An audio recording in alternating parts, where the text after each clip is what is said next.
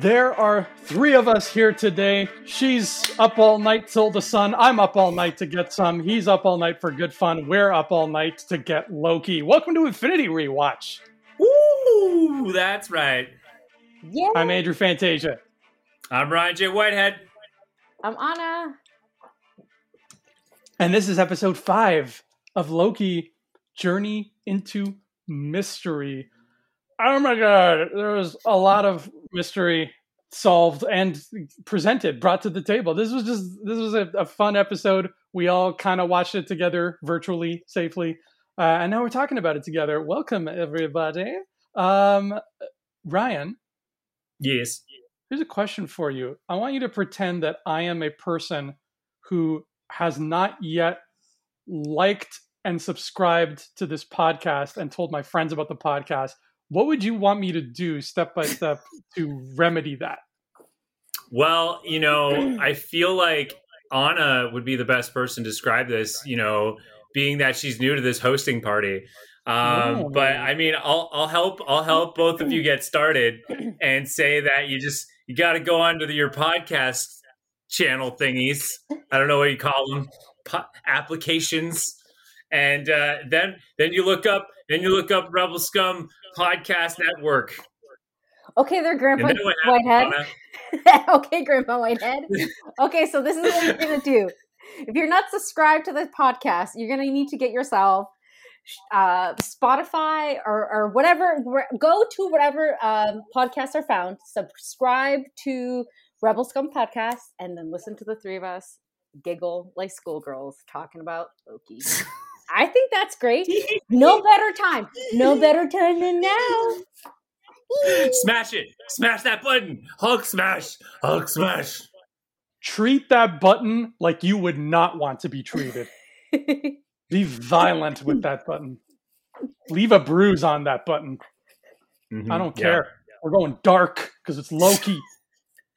It's Loki. Episode 5, people. Episode 5. It's been a journey. I can't believe we're at episode 5 personally. We have one more left. And I honestly thought we were going to get a little bit more than what we got, but in the end we got a lot more. We got a lot more of the feels. They really jacked up the emotions to 11 on this one. Am I right, people? Yeah. Anna, what are we feeling on the emotions? I really love this episode. I actually could not sit down. I was pacing the whole time watching it because it was just so intense. And to be honest with you, I really liked a lot of the digging deep emotionally for Loki, for him to question himself and for him to be faced with himself literally and metaphorically. It was really nice. I actually, this is my favorite episode. Ooh. And you just finished watching it, right? Like you're still vibrating from this. Yes. Yeah. Okay. Yeah. Really had to get that double check in there, make sure we got everything, didn't miss anything like that. Well, so Fantasia, for you. To watch it. Oh yeah, we'll talk about that. We'll talk about that though. So Fantasia, for you, was it all the feels? Did you feel like this is the best episode ever? I don't know if I would call it my favorite yet. That's something I still have to really see the whole picture from far away, including episode 6, before I can say what my favorite was. But I definitely felt the feels. I definitely felt the friendship between Loki and Sylvie and between Loki and Mobius. Like pulling Mobius in for that bro hug when it was like, I'm not going to shake your hand. We're friends now. And like, I'm right there with him because I want to be friends with Mobius too. He's a great guy. And I love that they've made up now. And now they're all, fighting this fight together. This was, even though there was a giant storm cloud in it, this really was the calm before the storm that we needed after the crazy robot lizard timekeeper business of last week. So I like this little breather. It's a nice little palate cleanse, and it gave me the feels appropriately while also setting me up for what I think is going to be a sad ending. Ooh. Sad ending, you say? Well, we'll when we get to the end, we'll let speculation go wild. We're gonna let the Feige radar. We don't even care anymore. We're gonna toss that out the window, and everyone's gonna put their best theory foot forward and say that 10 times fast. And we'll dissect what each of us are going to be thinking where the show's going. I'm also a little shocked we didn't get no Kang. I feel like we're still going to get a Kang. We didn't get no Kang, and that's something I'm really upset about, people. I want my Kang. Give me Kang already. Give it to me. I feel like we're not going to get a Kang if you keep asking for it. What? Yeah. Come on. You're in Kang's house. You literally have like wiped your feet on his like welcome mat, and like you're in the world of the TVA, and you're just like, woo, here's the living room, here's the kitchen, here's the bedroom where all the magic happens, and we're in that bedroom, people. The bed has been made. We're getting ready to sleep in it. Like, we have been welcomed to the wonderful world of Kang. So how would you not see him? How would you not see him? I feel like because we were so desperate for Mephisto and WandaVision that we might get a different outcome. I don't know what that is. Like, I still have my theory that Lady Sylvie is not a Loki. I think she's still not a Loki. It's just even more evident in this episode. It's just more evident in this episode. Well, let's do a bit of a deep dive, right? So Loki has finally, I think, come to terms with his, he's a narcissist. His narcissistic, behavior, and how it's not only extremely self-destructive, but it's, he will never get ahead, right? He keeps striving for more, this like bigger purpose, but you rule the world and you want to rule the galaxy, everything, but after that, then you're done, right? So when he's faced with himself, he's realizing how impossible it is to move forward, right? Because you can't make a cohesive plan with someone you can't trust. You can't ever follow through with someone you can't trust. And you'll never get to your end goal with someone you can't trust. So it was really nice to see him really recognize his behavior. And I guess why I still don't believe why she's a Loki is because she doesn't exhibit any of those things. So it could either be one or two things. Maybe because she was pulled out of her timeline so early, she never committed a lot of the shitty things Loki did growing up, right? Like she's never gone through Ragnarok. She's never gone through the events in New York. She's never gone through any of that. Or she never got to have a rivalry with the girl version of Thor, right?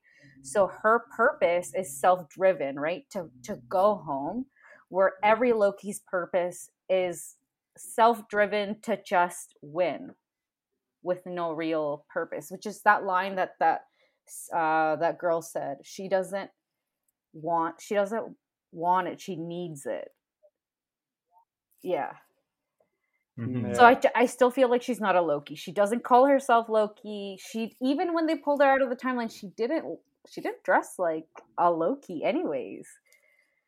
Like, even her clothing, although they're green, they're very dark. They're like the darkest green where it's almost black.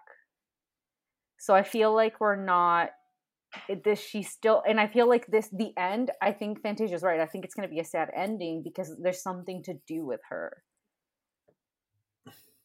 I like that. I do. I like that. Like, because for me as a comic book fan, I want her to be Enchantress. And in fact, they dropped the enchanted word almost too many times. Like, it just seems she's not even saying like, I'm going to use my magic. She says, I'm going to enchant it. Yeah. They dropped that word so many times. I was expecting Amy Adams to pop up in a dress and be like, she'd still be Enchantress. She could. Yeah. She could. I mean, it could still happen. It's Disney. Anything can happen at this point. Mm-hmm. But I agree with what you're saying. I think that her motives in this instance here is that her world was taken away from her, so it only seems fair for her to take away their world.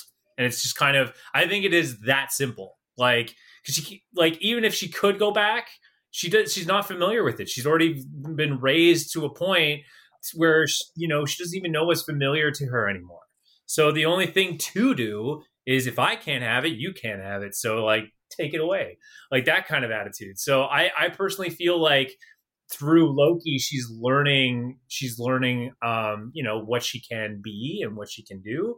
But personally for me, I think it's a simple, like, it's a simple, you taking this from me, I'm going to take this from you. So you understand how it feels of what you did to me. And that's the kind of payback and revenge that she's going for. I really I love the different Lokis, and I agree that she definitely doesn't behave like one.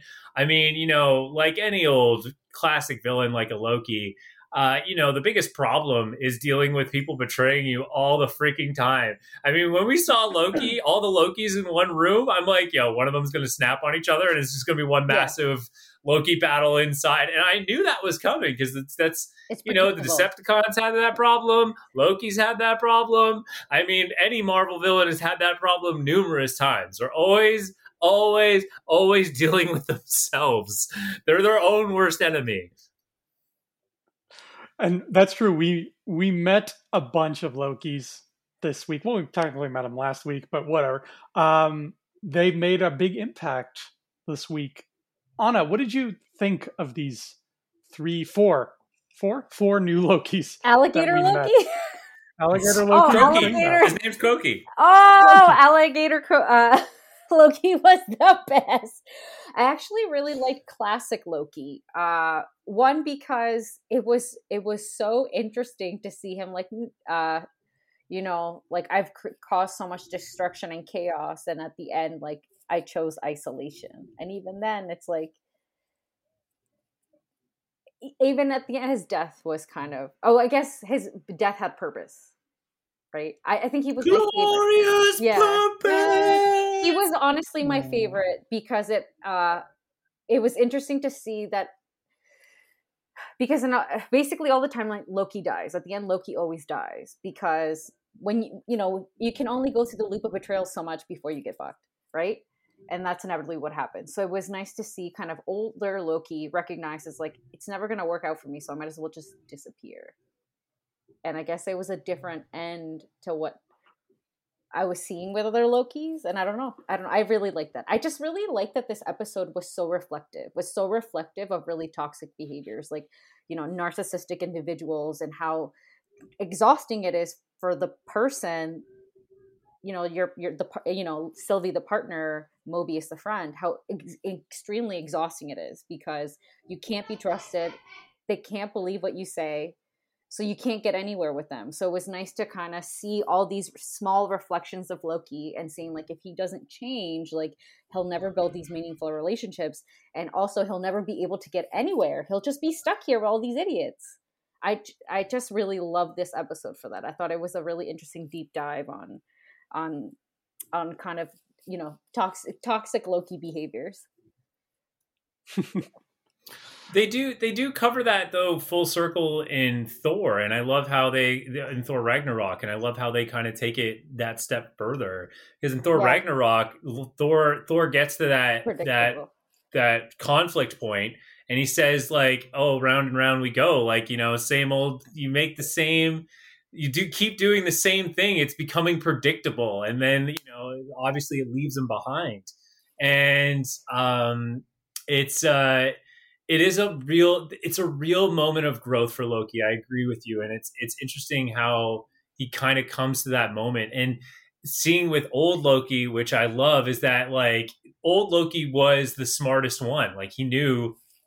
Which, if you guys go into Twitter and just follow the Loki trend, there are some hilarious posts, and one of them was like, finally they get it. Like, why would Loki go up against Thanos with a dagger? Like, he's not that stupid. And at the same time, though, it just goes to show you, I think that Loki that we saw in Endgame, that was just blind. Like, he was just blind to, like, protecting Thor and, like, embracing, like, his love for Thor, and he's supposed to die, and that's it. Whereas old Loki was like, I'm not stupid. Like, I'm not going to go up against Thanos with a dagger. Like, that's dumb. Like, and, like, in the end, like, he learns through avoidance that he does love Thor, like, and that actualization. So I have to agree with you. Like, it's interesting how they look at, like, the toxicity of, like, narcissism, and like, how people can really, like, people with these kind of mental issues can really just harm themselves.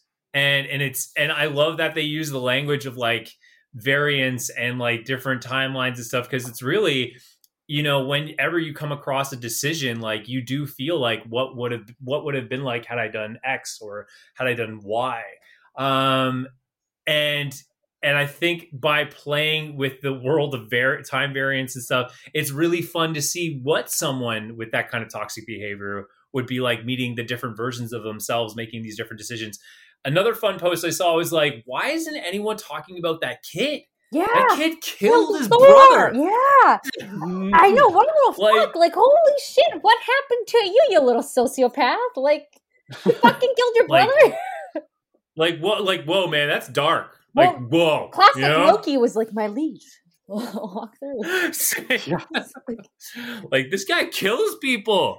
Like, that's how dark it is. Like, I know. There's a universe with a dead Thor out there. Well, probably a child dead Thor. Well, question. And sorry.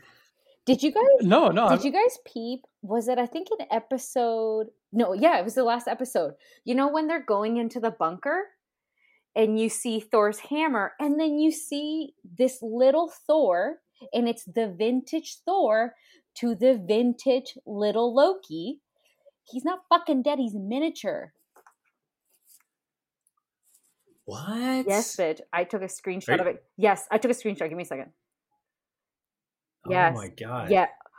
No. Yeah, it was the camera panned down. Yes. Right? I think I remember this. No. It panned down and like Mjolnir was buried in the dirt. It was like a visual gag. And did you not? Yeah, there's a little Thor bouncing around. Oh, shoot. Yeah. I didn't let me take it. I'm sorry. But yes. It's this glass canister, and it has a number like I think it's like 5, 6, 7 something. And there's this I know what you're talking little about. ping, but I paused it. I had to pause it a couple times, and it's really dark. It's hard to see it. Like, put up the brightness, but it's vintage Thor. It's vintage Thor, and he's like miniature, and he's stuck in there. He's not freaking dead.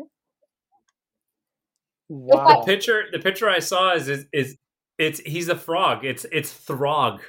It's he turned him into a frog.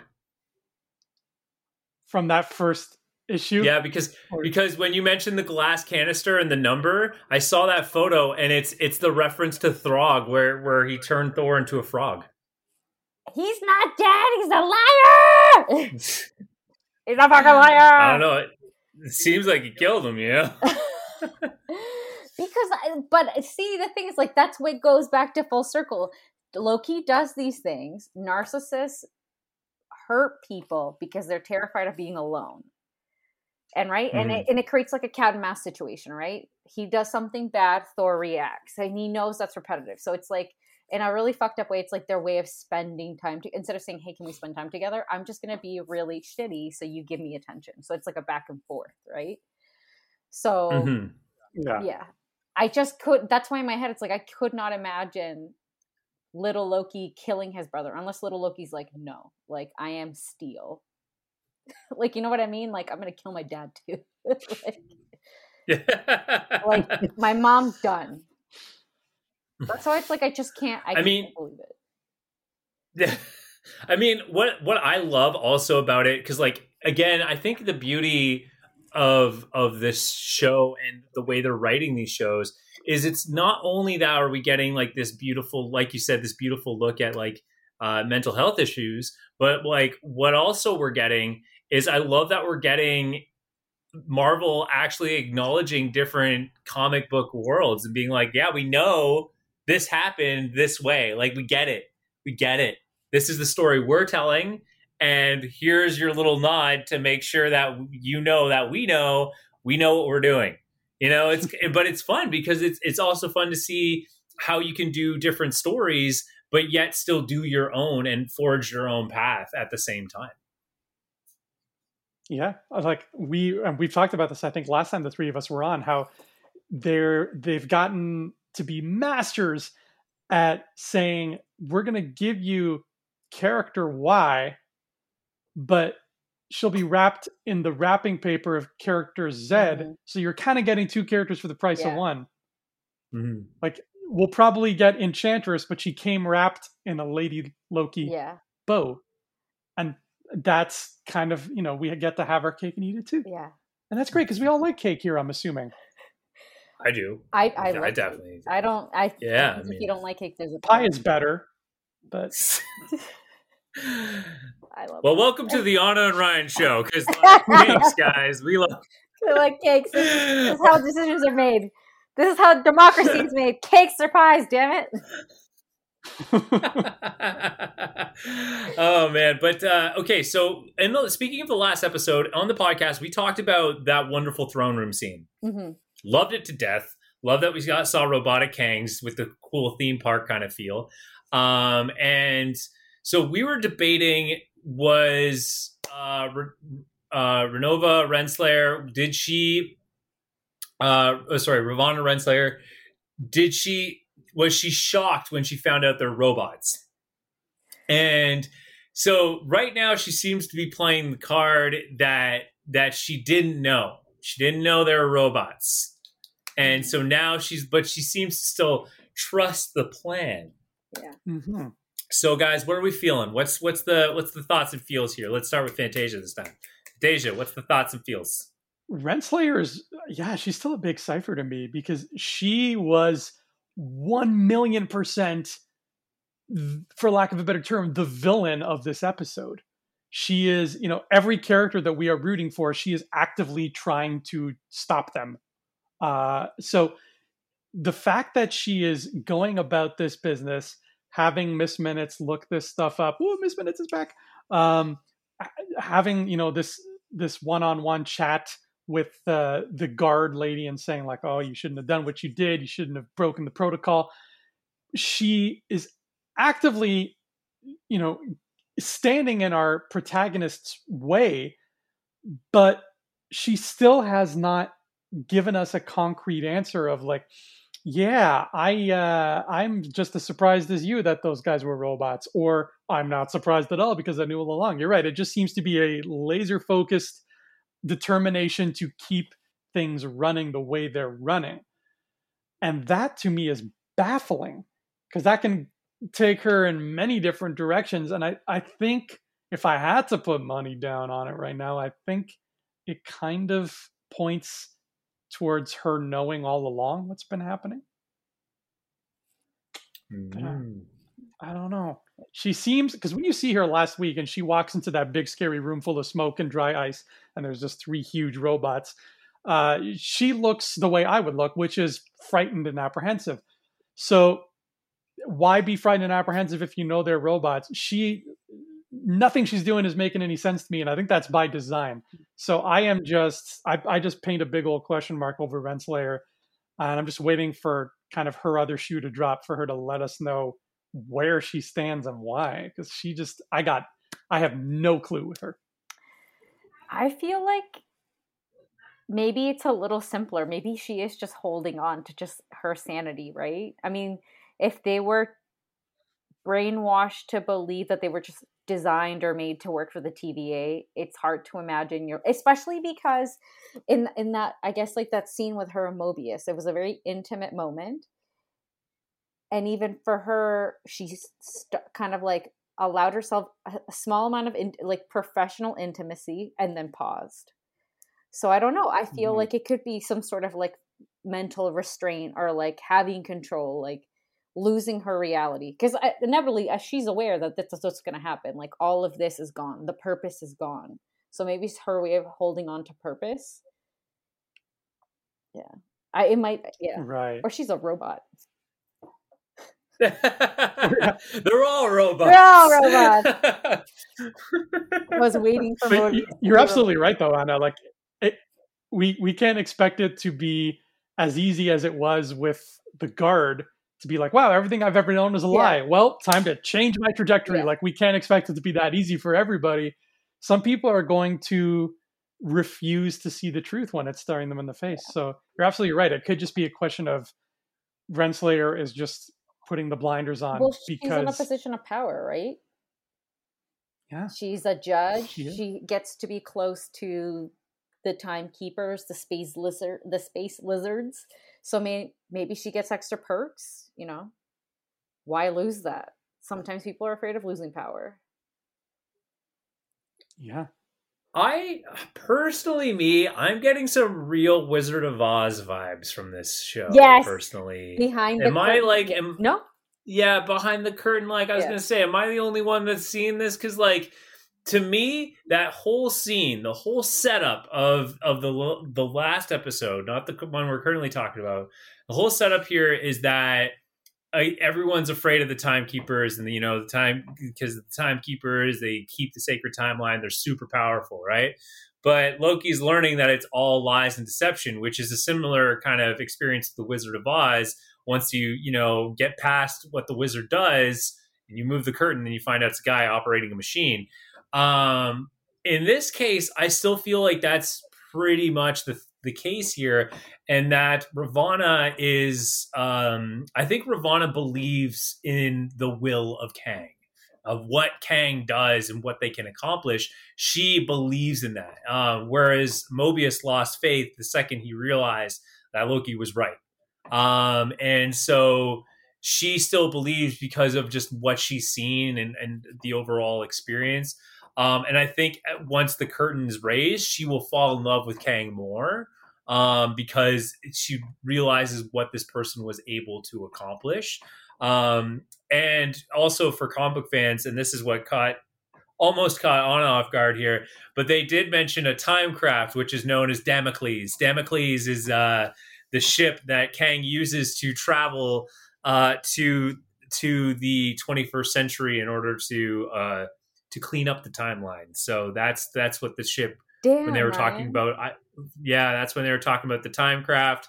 I almost jumped out of the couch because I was like, "Oh my god, they're talking about Damocles," and it's a giant spaceship that looks like a sword, a giant, massive sword.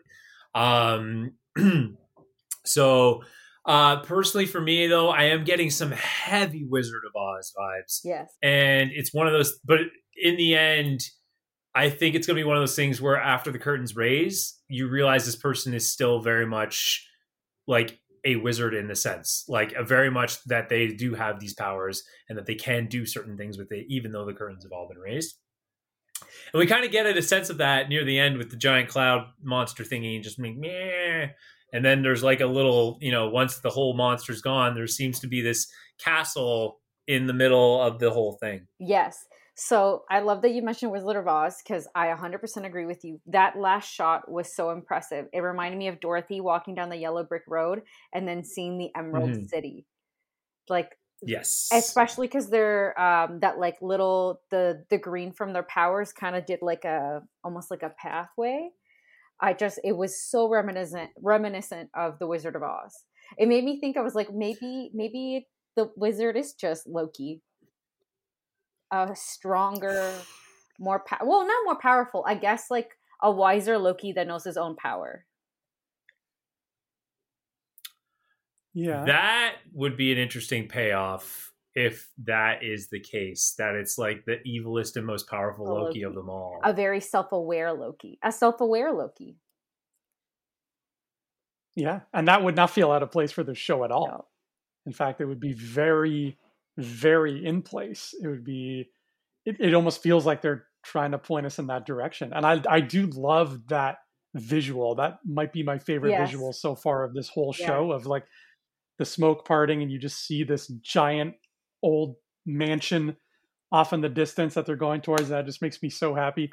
And the Emerald City comparison, I want to take that a step further and ask you guys a question here.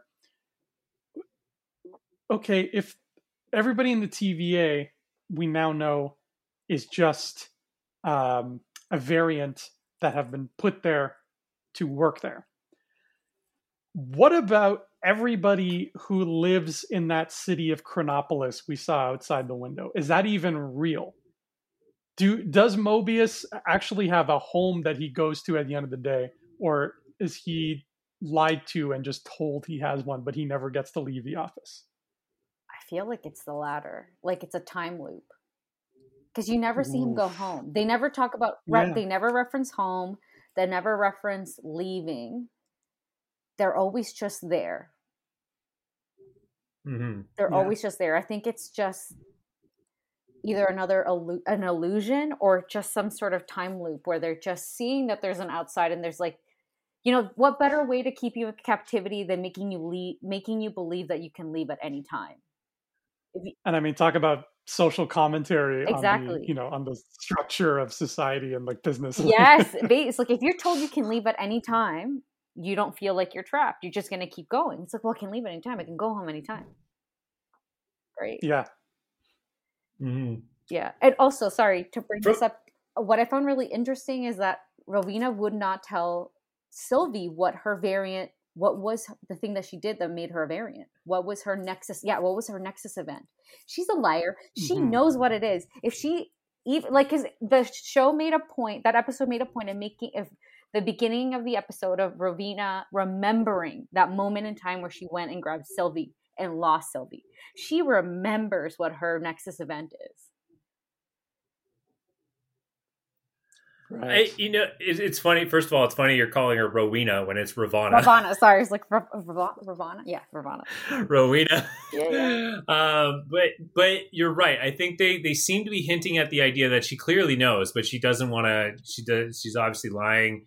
I don't know. Like for me, I think that first of all, I think that is. I personally think it's a city. I think it is like its own little thing. I just think it's one that looks busy and populated, but it's not. It's just very like essentially the TVA just lives there.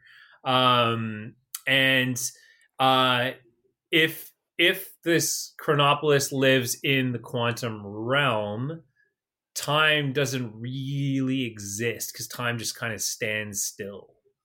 And so that means that I kind of agree with the idea that means there's no real end to the workday. You're just in a constant state of being because there's no, I am sure they don't get paid overtime or whatever. Because again, it just there's no beginning and end of time, right? So they just work until the job's done. And I mean, even Mobius does say in like the very first episode, and it's also part of the trailer, is time moves differently here at the TVA, right? So it's hard to say how long he's been doing his job, which I don't know. If you were someone who was working as long as Mobius has, I'm pretty sure down to the day, or at least to the year, how many years you've been working at the job. Well, the fact that it's like, I really hoped in my other timeline I had a jet ski. Like, this guy thinks about not being there.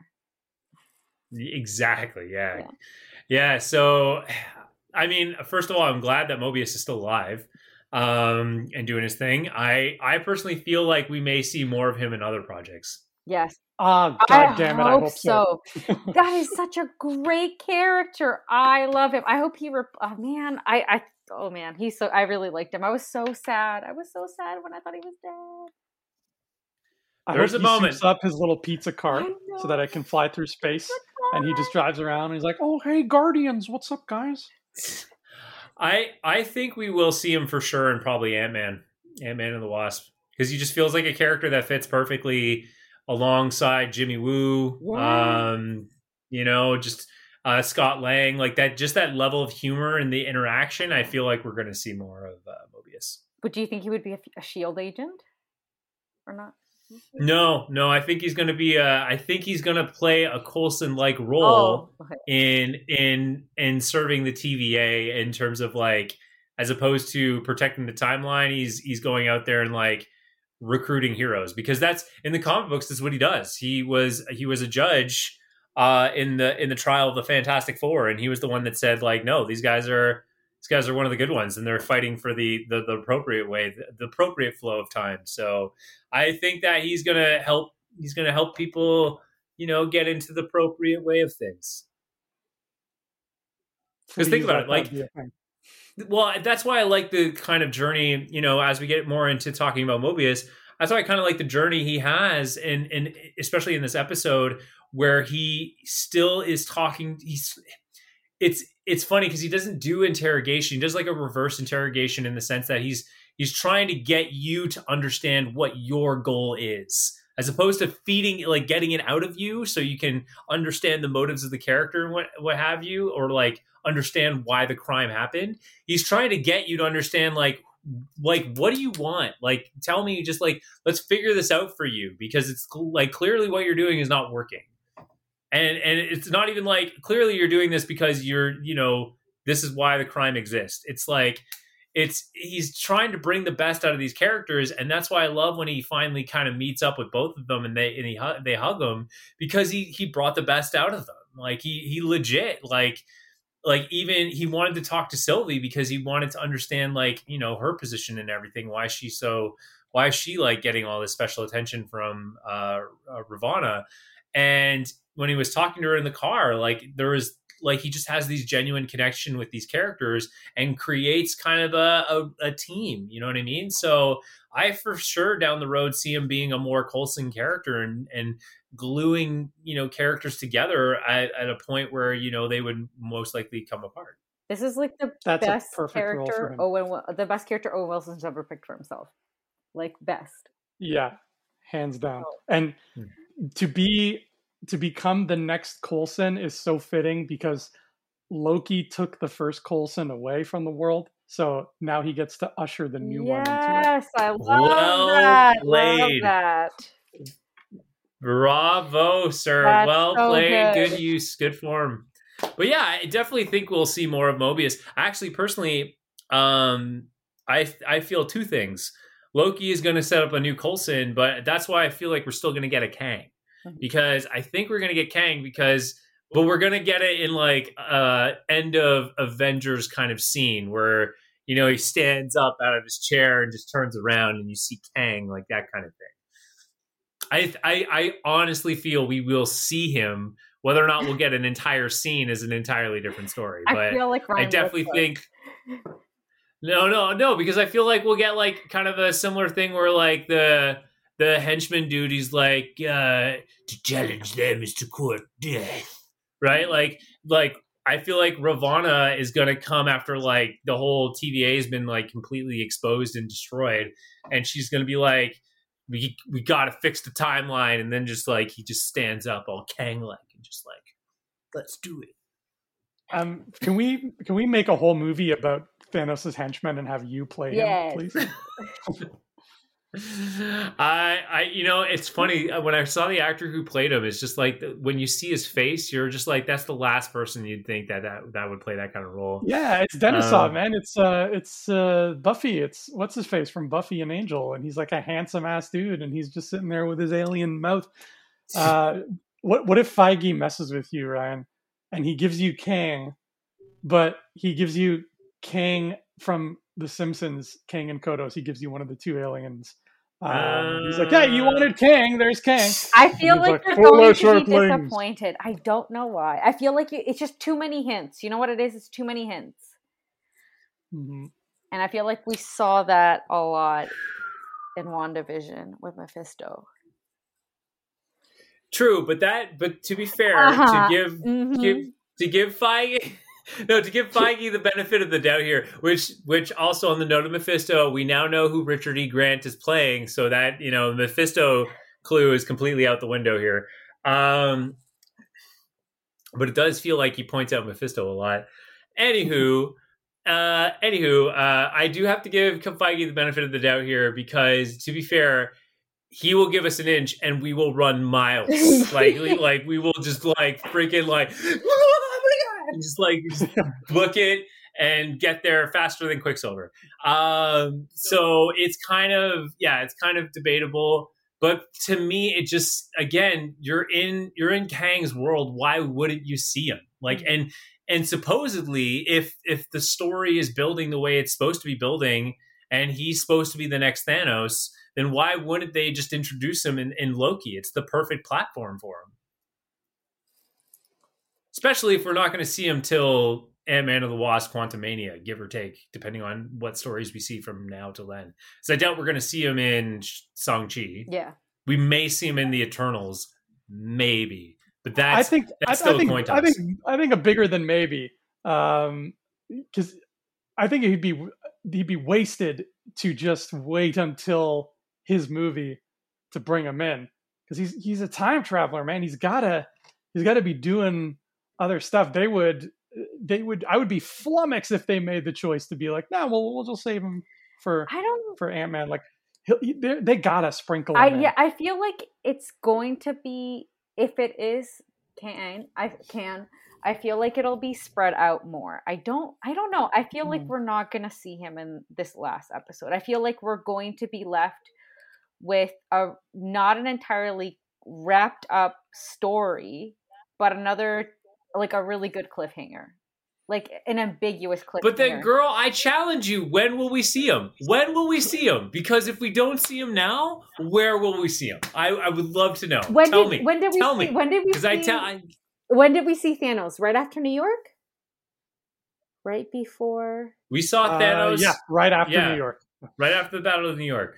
God. Those were his little prawn babies that he sent down into Manhattan. Yeah.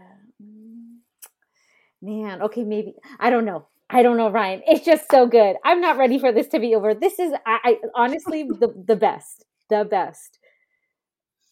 And I love that they're Personally, from a comic book loving perspective, this is probably the most Marvel experience I think I've ever seen. For me, it's definitely the most comic booky one that I've ever seen. From a film perspective, it's just so well done. The effort, the time, like even something small, like in episode 4, the fact that they were playing the theremin, like it's just the effort that they put in the details. Like I just love the content right now. It's just so good, and I when I wanted to keep going to be, I like that the ends of these shows are very ambiguous. Like they're deep, they're good endings, but you're left with a lot more questions than answers. So I'm wondering if Loki will be the same. We won't necessarily get to see the wizard. Well, maybe we'll get to hear the wizard, but we may not be able to see the wizard. Because you also have to realize, like, you have a wizard, and then you have the Wicked Witch of the East. Yeah, so there's more. I feel like there is a source. So wait, are you saying that we're going to only get the Wicked Witch then, and not the wizard himself? Yeah. Wait, are you guys both positing that this is going to end with Hagrid breaking down a door and saying, "You're a wizard, Loki. You're a wizard, Loki. I took you on my motorbike." Okay, you want to get really crazy? I would love to see that this time wasteland is actually like that castle you saw was Doom, Dr. Doom's castle, and Doom's just there waiting. 100%. Oh shit! I would love that. I would love that. I think that's a better ending. Better ending. Like if you wanted like Marvel fans to just like jump out of a window in excitement, like that's how you do it. You just do like everyone's expecting Kang, give him Dr. Doom. Yes. Like just go completely the other way, and yet give an equal, like give a character of equal deserving like spotlight attention. That kind of character, and that would be fun personally, because like for a minute there I'm like, wow, it kind of looks like a like a castle, like that's a place Dr. Doom could live in. To be fair, it's just, what motivation does he have to be there, and why is he in like the wasteland of time? If they're going Secret Wars, it does make sense, because in the end it's a massive war, and he knew that like, hey, if I run this world, like I can run it, like I can do it, and the world will move on, and this is the only solution. And it would be interesting to see that, in the sense of like, maybe he didn't win the first time, and then he's just stuck there, and then Loki's his opportunity to hit reset, because now he knows how to fix all the mistakes and go back. Like, it's just a patient Doom, would do something like that. It would make sense, right? That would love it. Require a hell of a lot of foresight. That is because I mean, Secret Wars, if we even get it, that's probably like phase 6. That's a lot. Like that's a long way down that yellow brick road. But plant that seed, right? Yeah. Give us the Thanos scene from the end of Avengers 1. And I'm telling you, that's the way to do it. But I mean, to be fair, if we don't get Kang, I would not be surprised, but I would be disappointed. Because again, we need something. We need something to just like, we need a fire of some sort. Yeah. We got the spark, but we don't have the fire yet. We need something to light the fire, to run the torch. Right? And like, I mean, if you want to talk Kang, like you could see Kang in the Multiverse of Madness because Doctor Strange is messing with time itself with the Time Stone. So that would be kind of cool. But again, you're not going to get many opportunities to see Kang. So it only makes sense to have him in this show. It only makes sense. And it's why, like, it's kind of like one of those things of like, why would you announce the casting of Kang this early on if you weren't going to use the actor at all? Right. No, you're absolutely right. And I mean, there's no better place to drop him. We have one of our main characters. We're in his bedroom. His wife. We're in his bed. We're so close. Yeah. If they have no intention of putting Kang in the show, then this was all just sneaky Feige from start to finish. So you will get your Kang wish, sir. If you don't get it here, they purposefully left him out just to toy with people like you. Oh my god. There's a cool little Easter egg I wanted to bring up. I'm pretty the positive because that's a real thing in the comics. The what? I didn't even see it. The what? I didn't even see the Thanos copter. The Thanos helicopter? There was a Thanos helicopter? Yeah, I didn't see this thing. What? It's in like the beginning. It's in the beginning of the episode when all the Lokis are going to the underground, Christmas castle, whatever. And on their way there, if you look in the background, there's a yellow helicopter with the word Thanos written across it. And that's exactly what the helicopter looked like in the comics because Thanos had a helicopter. The guy has for those Infinity Stones and he need a helicopter. He can fly. Those days when just traffic is too heavy, you got to fly. You just need to. Everybody. Can you get the Thanos helicopter for me, please? Thank you, minions. Thank you. That's like there's I think a Superman comic where the comic literally ends with Darkseid being arrested by the cops. And he's like, I'll get out of this someday, Superman. I'll come back for you. But no, I didn't see that Thanos copter at all. I saw the Polybius arcade cabinet inside the Loki hideout. Oh my god, I want to like pause that entire room and just look at it. There were just so much stuff, and even when it was going like through the ground, all the lunch trays, I kept trying to rewatch it and pause and take photos, but it was hard. Everything was so fast. Yeah, there's the set designers. You could tell they had the time of their freaking life. That episode to me was the most colorful too. You went from very colorful, muted neutrals to lots of dark, like very different shades of green, yellow, blue. So it was very bright. That whole the place where the Lokis all hung out, like it looked like a place Harley Quinn would hang out in. Like it was just bedecked with color. But the Polybius cabinet made me smile because I'm like obsessed with the Polybius myth. If there's any of our listeners who don't know what Polybius is, in short, it's an arcade cabinet. It's an urban legend. There's no proof that it existed, of an arcade machine that somehow started appearing in like pizza parlors in Portland, Oregon around 1981. And according to the legend, kids who played on this machine would get seizures and develop like amnesia, night terrors, suicidal thoughts.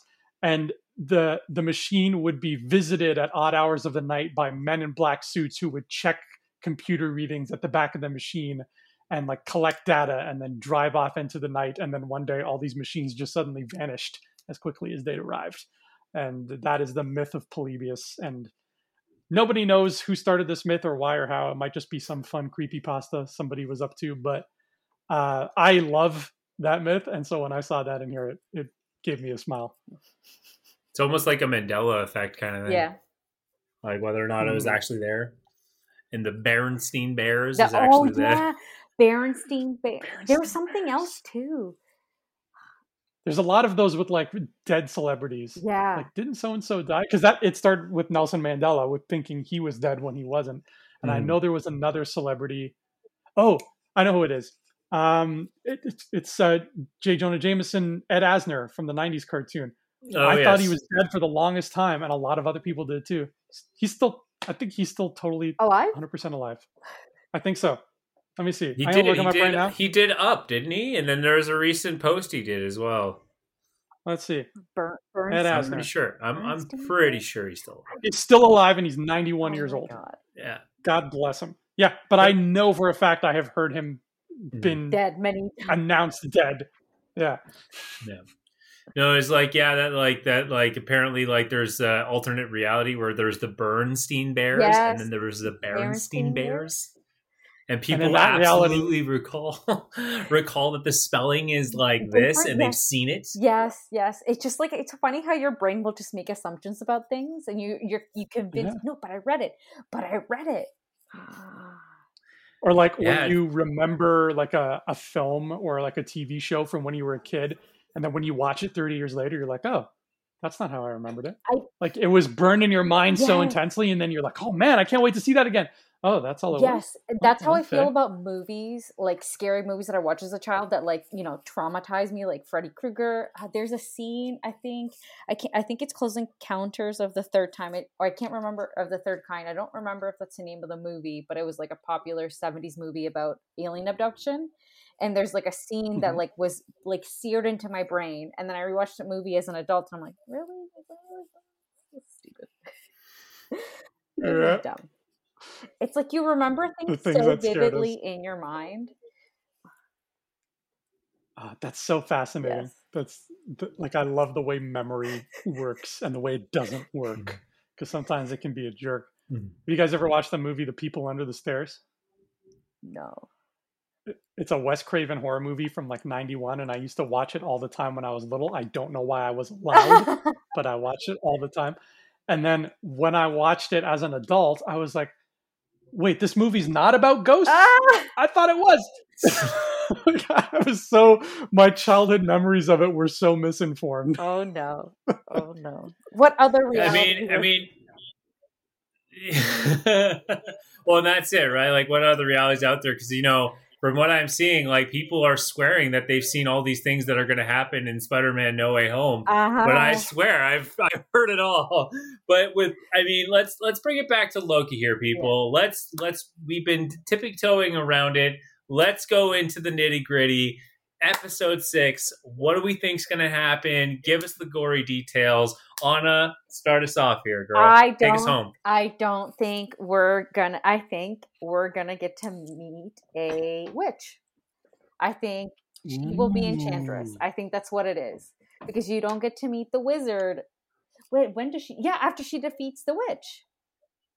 So I feel like we've got such a strong Wizard of Oz vibe. That's what it feels like. Or we're gonna see Loki, like a more like self-aware Loki, an evolved Loki.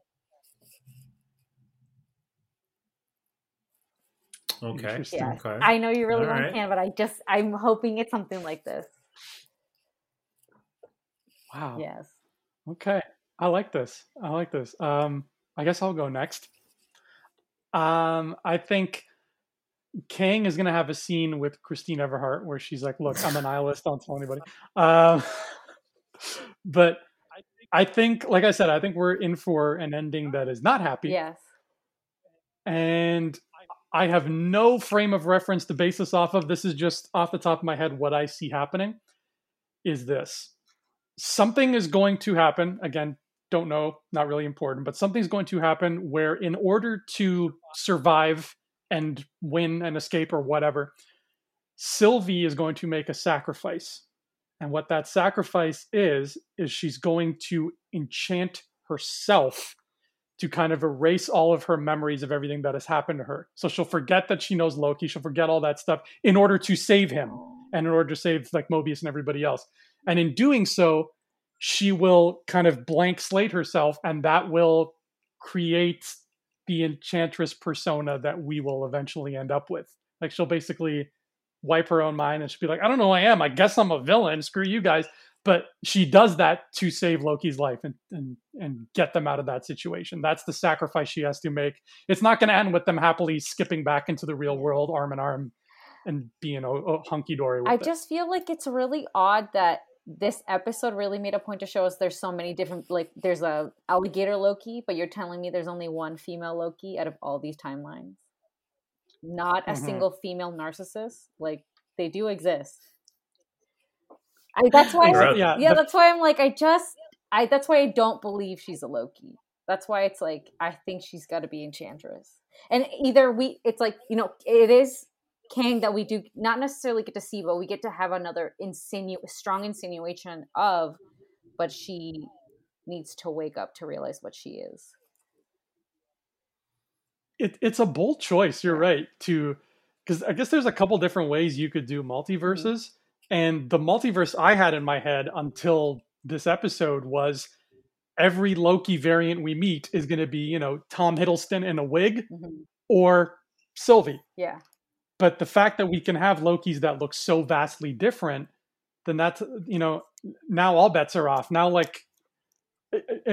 Michelle Rodriguez could be Doctor Strange in another reality. Like, it could be anything. Yeah. So if that's the multiverse they're going with, then we're playing a totally different game than I was expecting.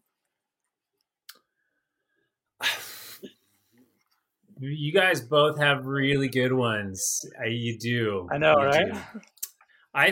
I personally feel I'm going to go way out on the deep end here. So listeners, I tell you guys right now, you guys have been given two very factually based and very sophisticated endings that could definitely be a possibility of how it could play out. Me, I'm gonna just take it as far as I can go. For me, I personally feel that I like the idea that we haven't seen the final Loki variant, which is like the ultimate dark and super savvy one. I like that idea. However, I don't know the how, but I know what's going to, I don't know how it's going to happen, but I know what I think is going to happen.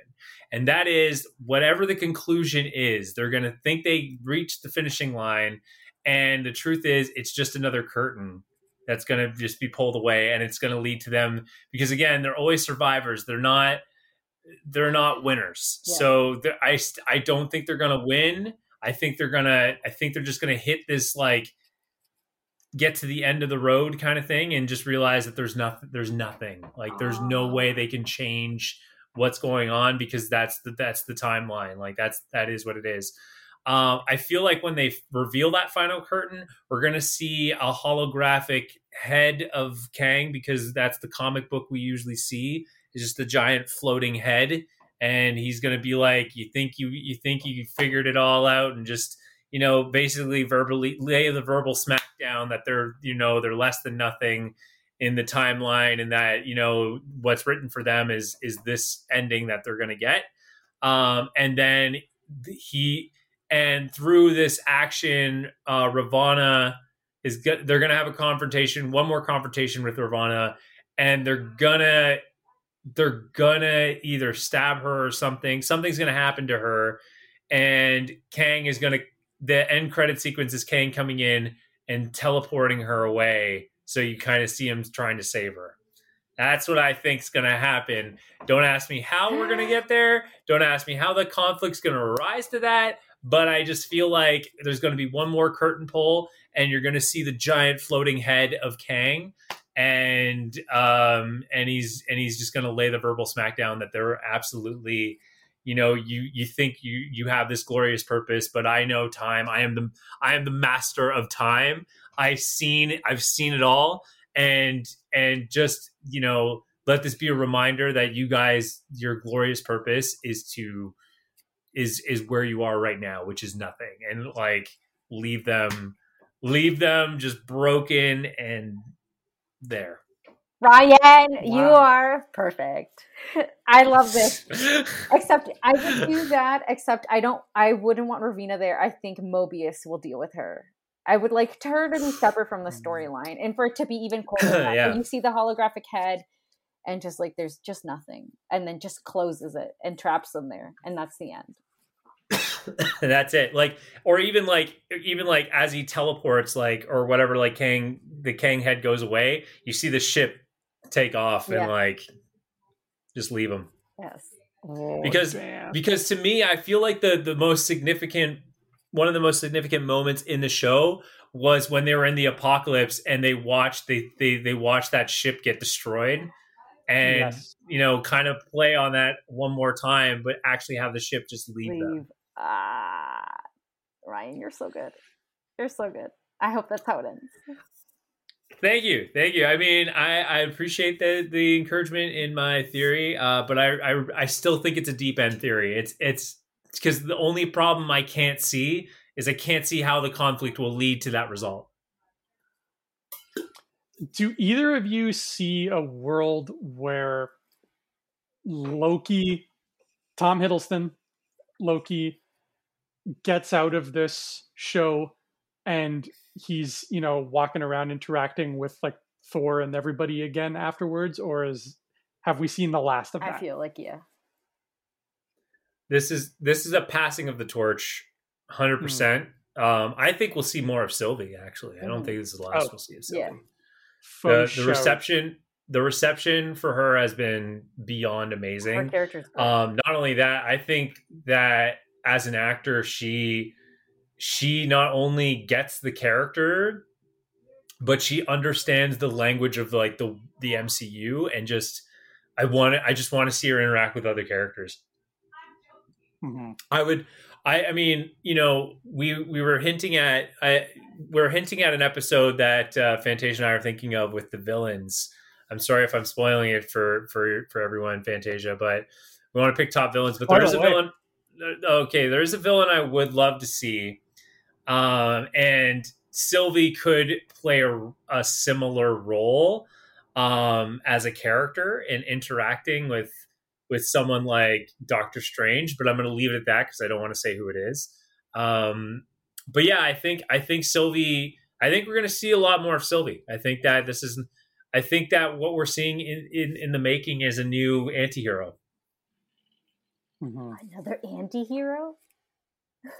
A full-on because at this point in the Marvel world. And they did it with Falcon and the Winter Soldier, and they've done it with WandaVision. And I'll be very curious to see with Widow coming out this Friday, as of the time we're recording this. I think we're seeing characters now. It's not a matter of like black and white anymore. It's just characters and choices. And I think that's why we're gonna see an X-Men movie of sorts, because we're going to see just different views colliding with each other. And I think with Sylvie, I think she's going to be a very anti-hero like character, because she seems to understand. She has a good moral compass, but in terms of like, these people are bad and she needs to stop them. But at the same time, she also challenges. She's a character that challenges the norm. Mm-hmm. And I think that's where Marvel's going. Like, with a lot of their characters, is this they challenge the norm, and I can't wait to see Sylvie do more with that. Well, Black Widow is an anti-hero. She's the ultimate anti-hero, right? So I think we are developing these themes with these very strong anti-hero women. Mm-hmm. Absolutely, and I think there's room for a lot more. But I mean, at the same time, we are going to see more heroes. I mean, we're going to get She-Hulk, which is going to be the most badass hero out there. You guys, I have no idea how psyched I'm excited for to see She-Hulk. Girl Thor. I'm excited for Natalie Lady Portman as Hulk. Thor.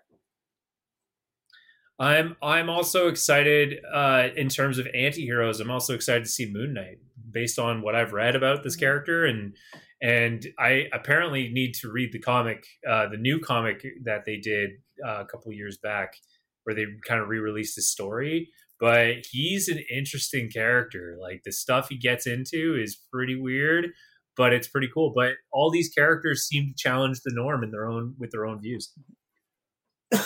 Yeah, with Moon Knight, for me, my biggest fear is that I don't want it to end up just looking like the Daredevil show, but the guy's in a white suit instead of red. And from what I know, you're not going to get that. Yeah, because I know so little about him, but all I know is he has like a club and he's really good at martial arts and he goes on rooftops. And I'm like, okay, it sounds like just Daredevil in a white outfit, and I don't want them to just do that show again with this dude, like make it something different. So I'm glad to hear that that's definitely not what we're getting. What you're going to get is an Indiana Jones-esque experience with Moon Knight. I hope so. And I mean, this character suffers from multiple personality disorder. So they're going to get really weird with that character. Let me tell you right now, it's going to get really weird. But my point is, going back to Loki, I think we will see more of Sylvie. I think this is the last we'll see of Hiddleston, in a principal role capacity. Mm-hmm. If we do see him, maybe a cameo, maybe like a little chuckle here and there. But I don't think we'll see him in a full on principal role where he'll drive the story. Loki will die. He has to die. He's gonna die. I think he will die this next episode. I think that Marvel has been preparing us for that since he was pruned the first time. Yeah. Exactly. We spent a year and a half, or a year rather, accepting the fact that Thanos killed him. So we already have it in our programming that we lost Loki. We've already mourned him and moved on. Mm-hmm. We started dating other people. So it's funny that you bring that up though, and I totally forgot about that. But even as a writer, Fantasia, I mean, this character has died numerous times, like number of times. So wouldn't it make sense for the Loki's own show to end with like a final farewell? Yeah, absolutely. Yeah, a final farewell, an emotional farewell, the farewell that he gets to die on his own terms and not just Thanos breaking his neck. And make it, and if it is a glorious death, make it a final death. Yeah. Don't J.J. Abrams it and be like, no, everything's okay. No, nobody dies. Nobody dies. And it goes cure death. It goes kind of full circle because when Loki first died, he kind of I love my, he turned over a new leaf, right? After the events of Ragnarok, he grew and he's embracing, loving his brother. So in this one, if he does die, it's full circle. He grew, he learned that it's I'll never get anywhere if I keep doing the same thing. And he gets to die loving another blonde person. That's why I'm like, I love them blondes. Loki. It's she represents a little bit more than that. We never got to see romantic love from Loki, but it was nice to see him love nonetheless. Love is a dagger, man. Love is a dagger. That dagger's got to go somewhere. Mm.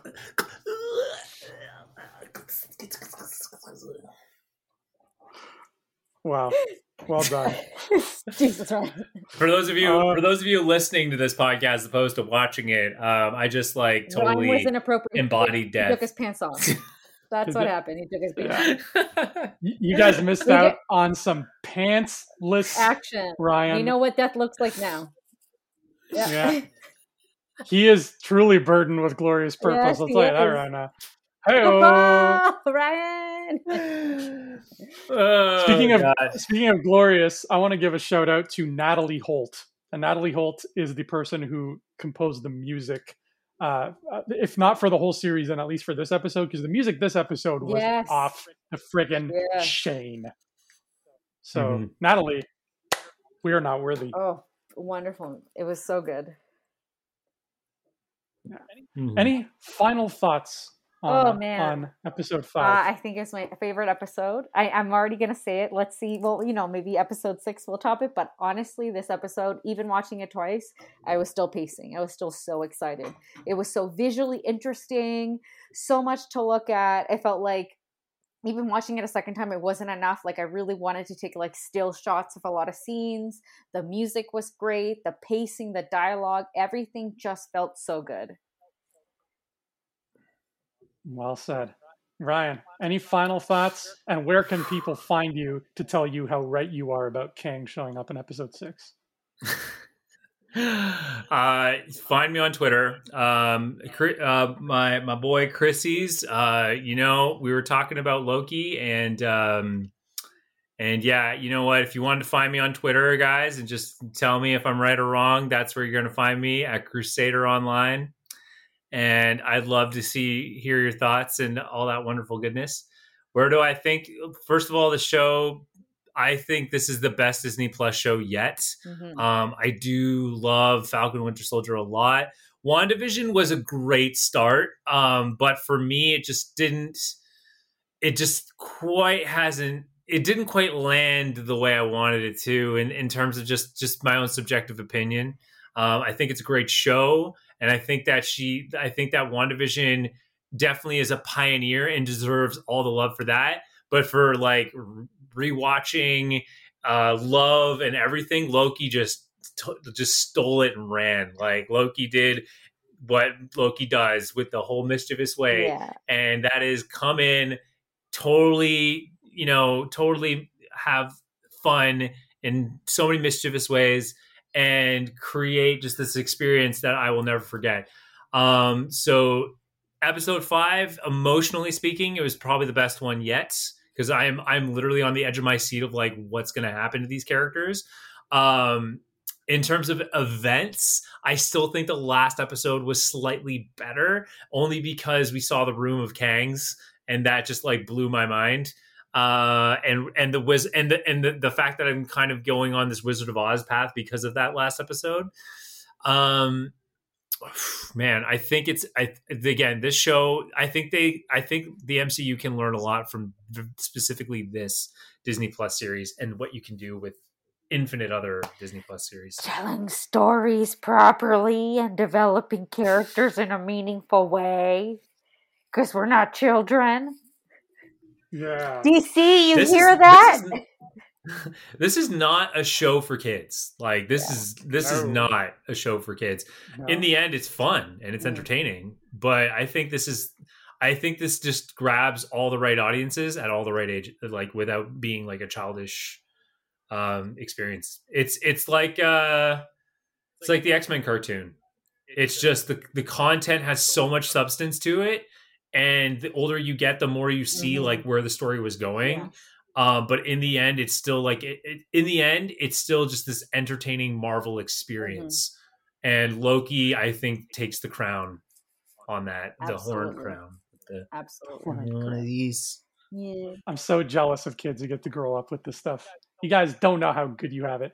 My final thoughts are great music, outstanding music, great episode. I'm glad the big cloud monster did not end up being the final villain. Because if Fantastic Four 2 and the Green Lantern movie have taught us anything, it's that final villains do not make great clouds and vice versa. You can find me on Twitter at Andrew Fantasia, and sometimes, and on Instagram at Andrew Fantasia more often. And here on the Rebel Scum Podcast Network, talking about Rebel Scum and Imperial Scum and First Order Scum, because that's still a thing, apparently. All hail Snoke. Snoke lives. Hashtag save Snoke. That has been Loki episode 5. Anna, thank you so much once again for joining us. Ryan, you're a handsome, sexy beast, and you have to play Thanos' henchman every time he shows up from now on. Do it one more time before I end our episode. You dare question him? The man who bestowed. I also want to end this with like a small end credit thing that Fantasia is going to appreciate. There's rumors, ladies and gentlemen, that the Fantastic Four villain is going to be Annihilus. No! Leslie Bibb is free. She's got nothing else going on. We're not making Trick or Treat 2 as far as I know. She's free. There we go. You're welcome. Christine Everhart for President 2028. Have a marvelous day.